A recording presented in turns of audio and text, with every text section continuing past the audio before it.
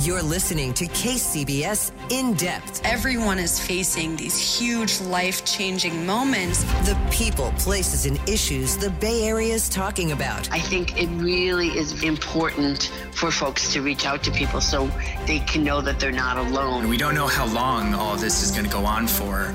And from an emotional standpoint, psychologically, that's a really difficult thing to grapple with. This is KCBS In Depth.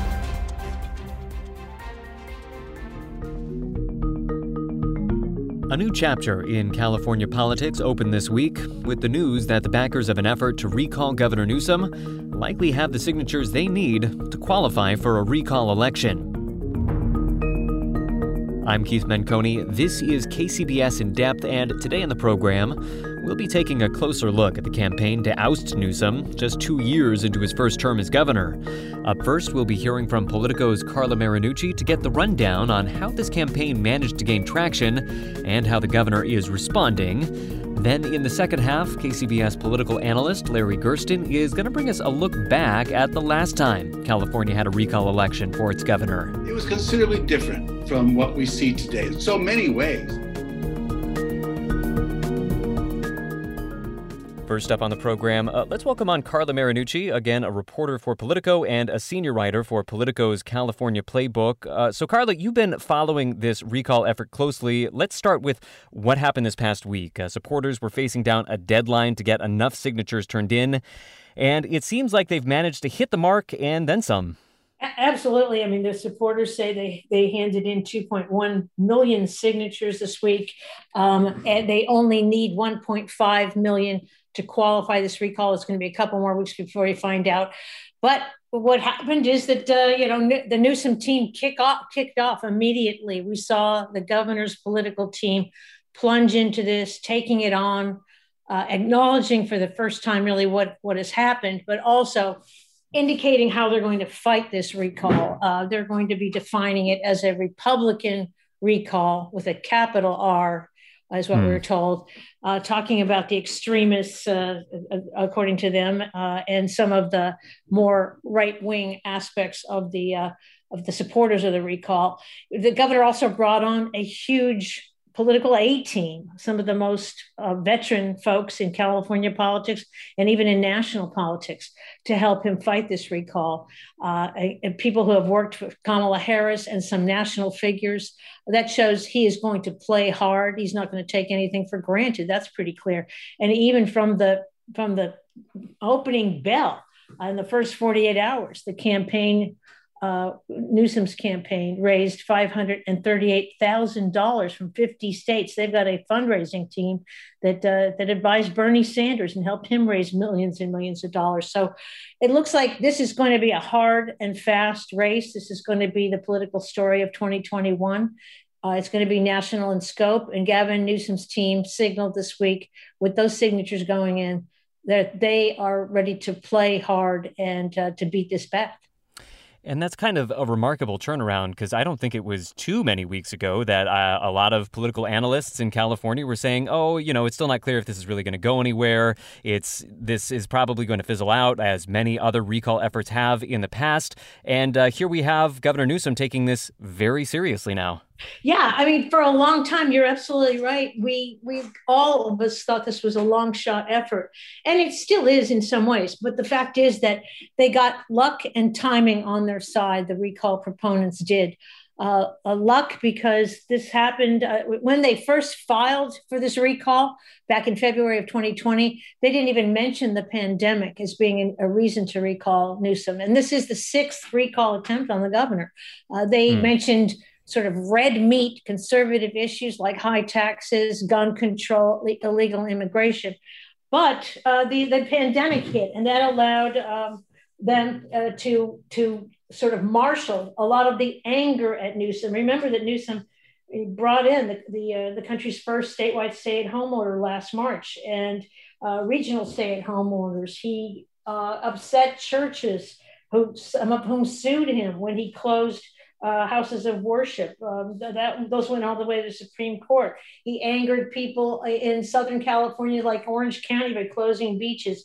And of course, on the schools, that is an area where millions of Californians. You got 6 million California school kids in public schools, and a lot of those parents were upset at him.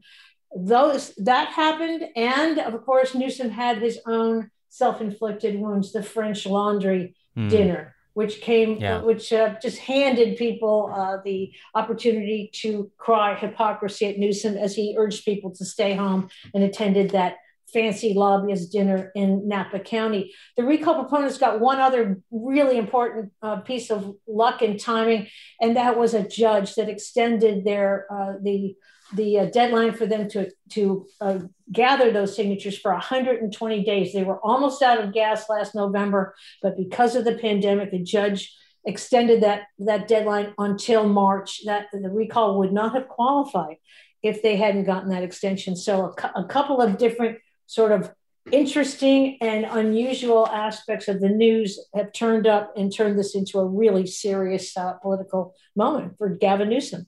All right, speaking with Carla Marinucci, a senior writer for Politico's California Playbook, and laying out some of the dissatisfactions right there with Governor Newsom throughout California, and part of the reason why he is facing down this recall effort. Now that the signatures are in, I suppose we're getting a better sense of who exactly is fired up against Governor Newsom. We have a sense of the breakdown between GOP, no party preference, Democrats that were willing to put their signature to this. What have we learned so far? Yeah, I mean, the recall proponents tell us, Dave Gilliard, one of the chief strategists behind the recall, tells us that, look, 2/3 of the people signing those ballots or those recall petitions are Republicans. About 25% are no party preference, 9% are Democrats. So it is a bipartisan effort, but it is still an overwhelmingly Republican effort. I think a lot of the people signing are those ones, you get parents with kids out of schools, and Newsom has come under fire. Governors of other states, including some, Massachusetts, including where there's a Republican governor, have used their executive authority to call for the full reopening of schools. That hasn't happened here yet. And, a lot of the criticism is Gavin Newsom letting the California Teachers Association, one of his biggest political supporters, to have too much sway in this. We're seeing the opening of schools, but that is a big one. I think parents are one of the drivers behind this, but certainly the conservative factions, both here in California and nationally, have gotten behind it. Let's not forget that this has become a national issue. You've got major Republican figures like Governor Mike Huckabee, like Newt Gingrich, the Republican National Committee, which has donated $250,000 toward this. And then the California Republican Party is also in on it. President Donald Trump has reportedly said he may want to get in on this and somehow either campaign or endorse, where we don't even know yet. But the fact is that this is a national story for the Republican Party. Gavin Newsom has a national target on his back, and he's become a cause for conservatives across the country as well. So on both sides of the aisle, this is going to be a throwdown and a very big moment for California politics. But also, some people are saying it's kind of a proxy war for 2022 for the midterms coming up, and that this is sort of an exhibition game for what we can expect, the kind of themes that we can expect in 2022 and 2024 elections. So a lot for political watchers to chew over there and look forward to in a lot of ways. We've been talking about the many grievances that the signatories to this have against Governor Newsom. Let's just add to the list the scandal involving the California Employment Development Department, and also the disappointment among many of the pledges to end homelessness and the relative lack of progress that many feel that we've made, although many have been put up in apartments. So it depends on who you ask how much progress has really been made there. Let's take the flip side of that now and talk about a little bit more about Governor Newsom's response to all this. You mentioned that he's trying to paint the recall effort as an extremist right-wing takedown, his opponents as Trumpists. Expand on that a little bit more. What have we been hearing so far? Yeah, I mean, the idea that this is a Republican recall, that is one that you'll see Governor Newsom's website, Stop the Republican Recall. That's how they're defining it. And Newsom now has mentioned several times in his media avails this week that some of the early proponents of this recall have been backers of QAnon, anti-vax movements, extremist movements, and that Orrin Heatley, one of the founders of this recall, in an early Facebook post suggested microchipping illegal immigrants. Mr. Heatley did do that. We've talked to him about it. He says it was a kind of a hypothetical, and that's something that he doesn't support. But the bottom line is Newsom's team is able to tie some of those early supporters to some sort of extremist and very far-right causes.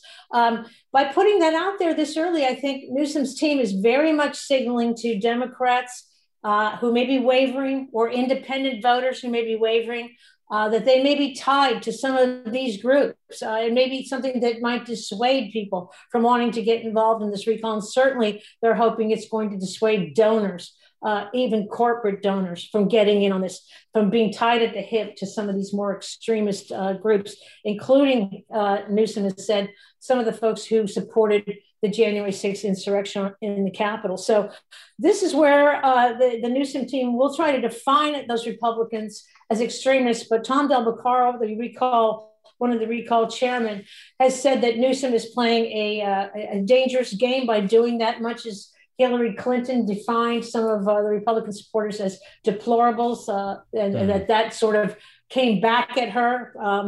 Del Beccaro says the same thing is going to happen to Newsom, that there are many mainstream Democrats and independents who are considering supporting this recall or have already signed the petition. So we'll see how that plays out, but that's clearly a political strategy on the part of the Newsom team from the opening shot here. Right, and it seems especially dangerous considering the fact that these are real bread and butter issues. It's the question of, can I send my children to school? It's the question of, can I get my unemployment check in the mail? And so if folks feel like this is being belittled, their concerns are being belittled and just thrown into that sort of deplorable framework that you just mentioned a second ago, it could feed into this broader perception that you do hear from a lot of disgruntled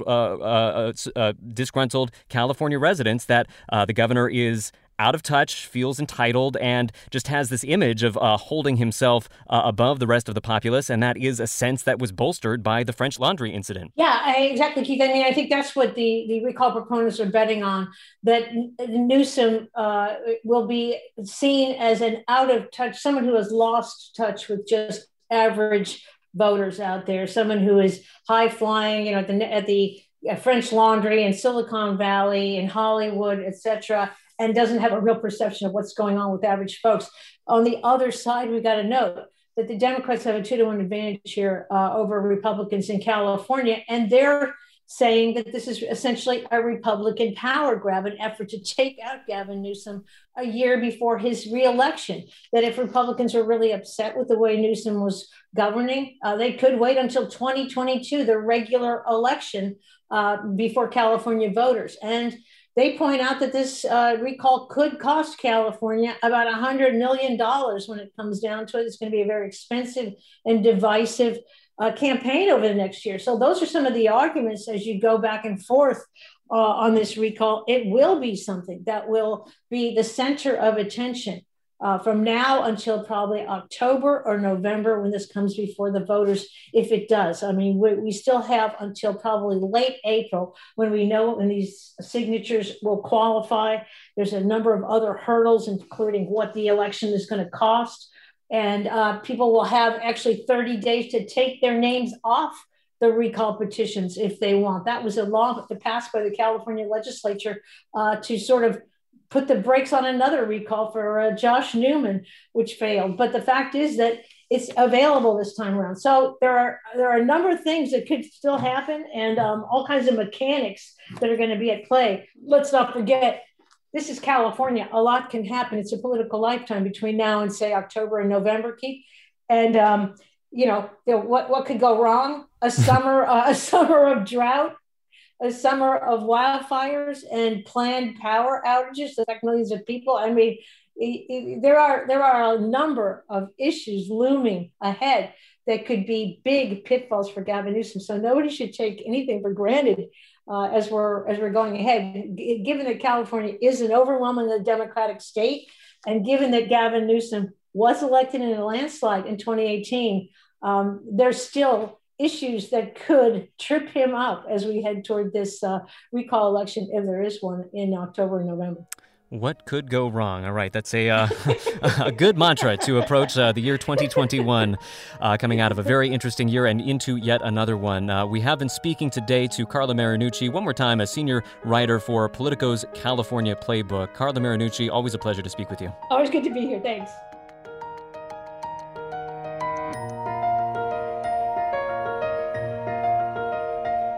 You're listening to KCBS In Depth, your weekly deep dive into the events and trends shaping life in the Bay Area and beyond. I'm Keith Menconi. Today on the program, the recall threat to Gavin Newsom's governorship is now more real than ever, following the news this past week that recall backers have submitted more than 2 million signatures in support of the effort, likely enough to qualify. Continuing the conversation, we're going to get some historical perspective on all this now by dusting off our memories of the last governor recall in California. Our guide back down memory lane is KCBS political analyst and San Jose State political science professor emeritus Larry Gersten, who wrote the book on the 2003 Gray Davis recall campaign. Literally, it's called Recall, California's Political Earthquake. And he joins us now to help us get our bearings in all this. Larry Gersten, welcome back to KCBS In Depth. Thank you. Happy to be with you. All right, so let's talk about that 2003 recall effort. What should Californians trying to make sense of what's happening today remember about what happened then? It was considerably different from what we see today in so many ways. I mean, to begin with, Gray Davis was not a very liked guy. He played tough. He knew where he wanted to go, and he took people with him if they could stay along. But always there was something he expected. He was a tough campaigner, and if you dealt with him, he didn't want to talk to you until you had something for his campaign. He wasn't particularly liked in the legislature because he really had little desire to compromise with the legislature. And it was mostly Democratic in those days, not nearly as Democratic as it is now. But nonetheless, they didn't really have a whole lot of regard for him, which, by the way, came back to haunt him to the extent that when the recall actually took place, the support for Davis was, let's call it tepid. There weren't a lot of Democrats that really wanted to go out of their way to try to help him stave off the other side. Oh, they weren't looking forward to it, but they just didn't feel like they owed him much at the time. A couple of other things that make this recall different.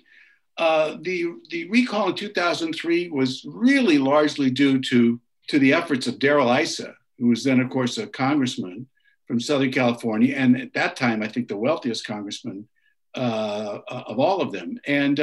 And he plopped down $2 million, which was a lot of money 20 years ago. And in the process, that really allowed the recall infrastructure to get going quickly. And interestingly enough, it all started about 5 months after Davis had been elected to a second term by a pretty slim margin in the low 50s. So his reelection was not exactly an overwhelming endorsement. So that's another thing. Newsom, of course, won by, I think, 62% of the vote. So there's so many differences in terms of how these things started.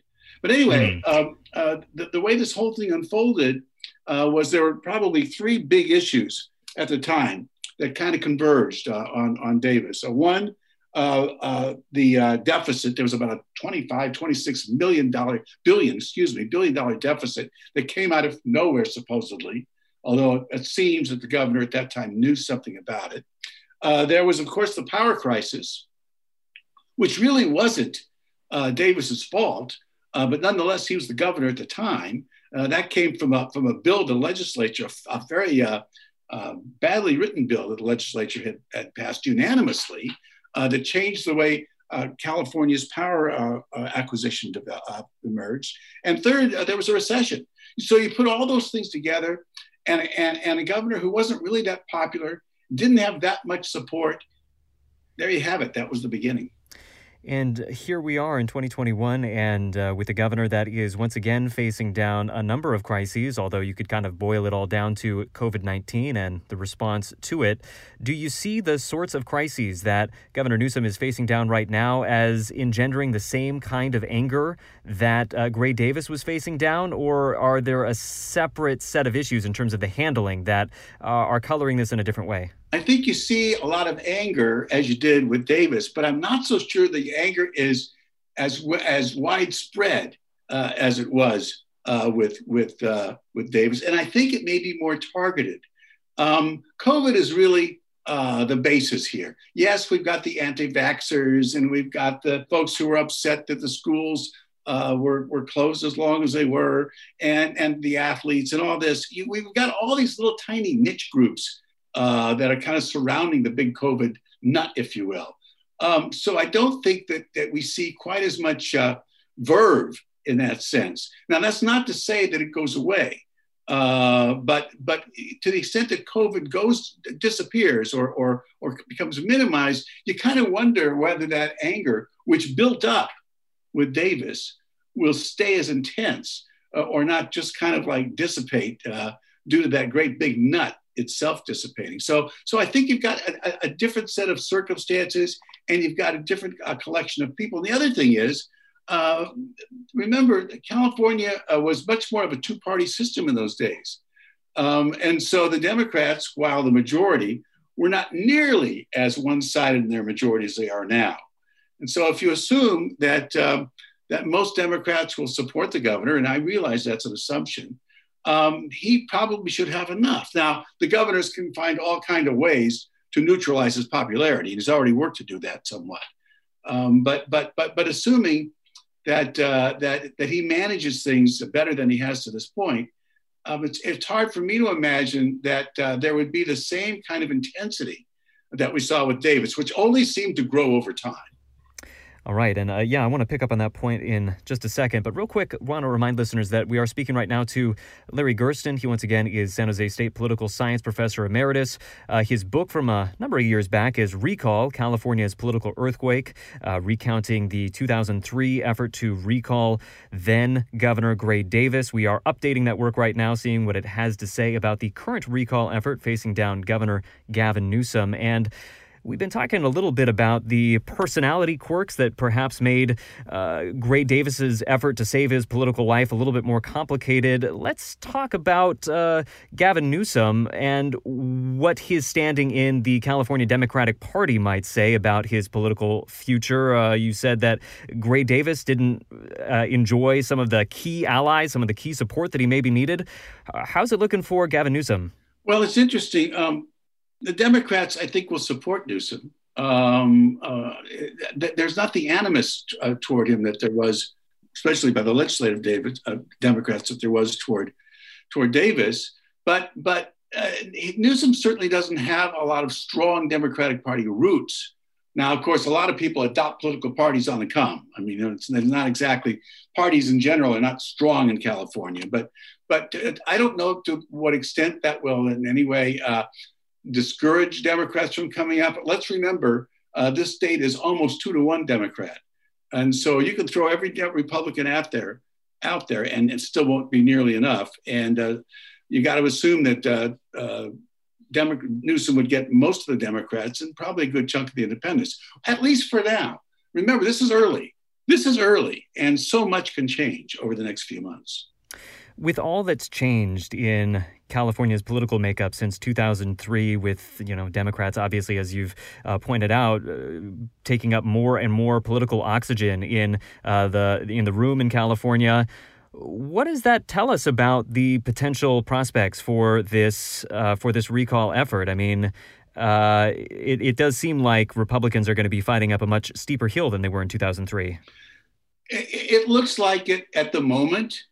But again, let's say the election's held in October, November, maybe December. So much can happen.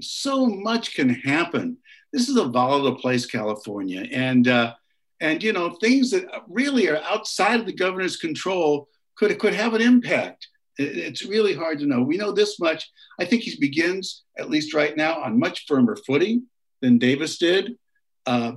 Davis just seemed to set people off in lots of ways. I don't think Newsom sets them off in that kind of way. And at the moment, he looks like he's, I think, in pretty fair shape. But so much can change.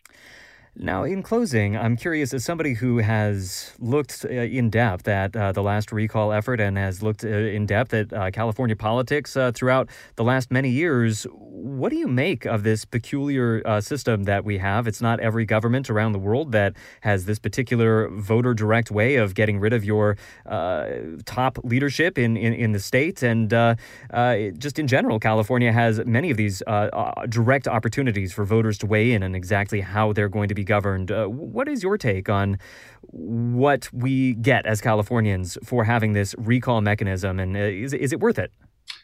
That's a good question. When the direct democracy was created by the then reformers in about the early 1900s, the idea was for the people to take control of power instead of huge interest groups, mostly big business, that seemed to be running the state. Think about the Southern Pacific Railroad, for example, in California, that really did run the state. So they said, let's give it to the voters. Well, that assumes the voters know what they're doing. And I think that's always the question that the people in politics will say, do they know what they're doing? Do they not know what they're doing? Certainly, we know this much, and that is that it does give people tremendous power that they don't have in many other states. And we've seen at times them use that power in ways that might make others blanch. But the fact of the matter is that this is a critical power of the people, and whether they decide to use it to remove a governor, which has never happened in California, except for the time Gray Davis was done, remains to be seen. And that is just going to be the big question hanging in the air over California politics in the months ahead. We have been speaking today to KCBS political analyst and San Jose State political science professor emeritus, Larry Gersten. Larry Gersten, thanks so much. You're welcome, Keith. Thanks for listening. Remember, you can find past editions of KCBS In Depth online at the KCBS website or wherever you get your podcasts. For KCBS and In Depth, I'm Keith Menconi. Stay safe, be well. We'll see you next week. You've been listening to KCBS In Depth. Get every episode by subscribing on Apple Podcasts, Stitcher, and other podcast platforms. Visit kcbsradio.com for more news and interviews. We are the Bay Area's news station, KCBS.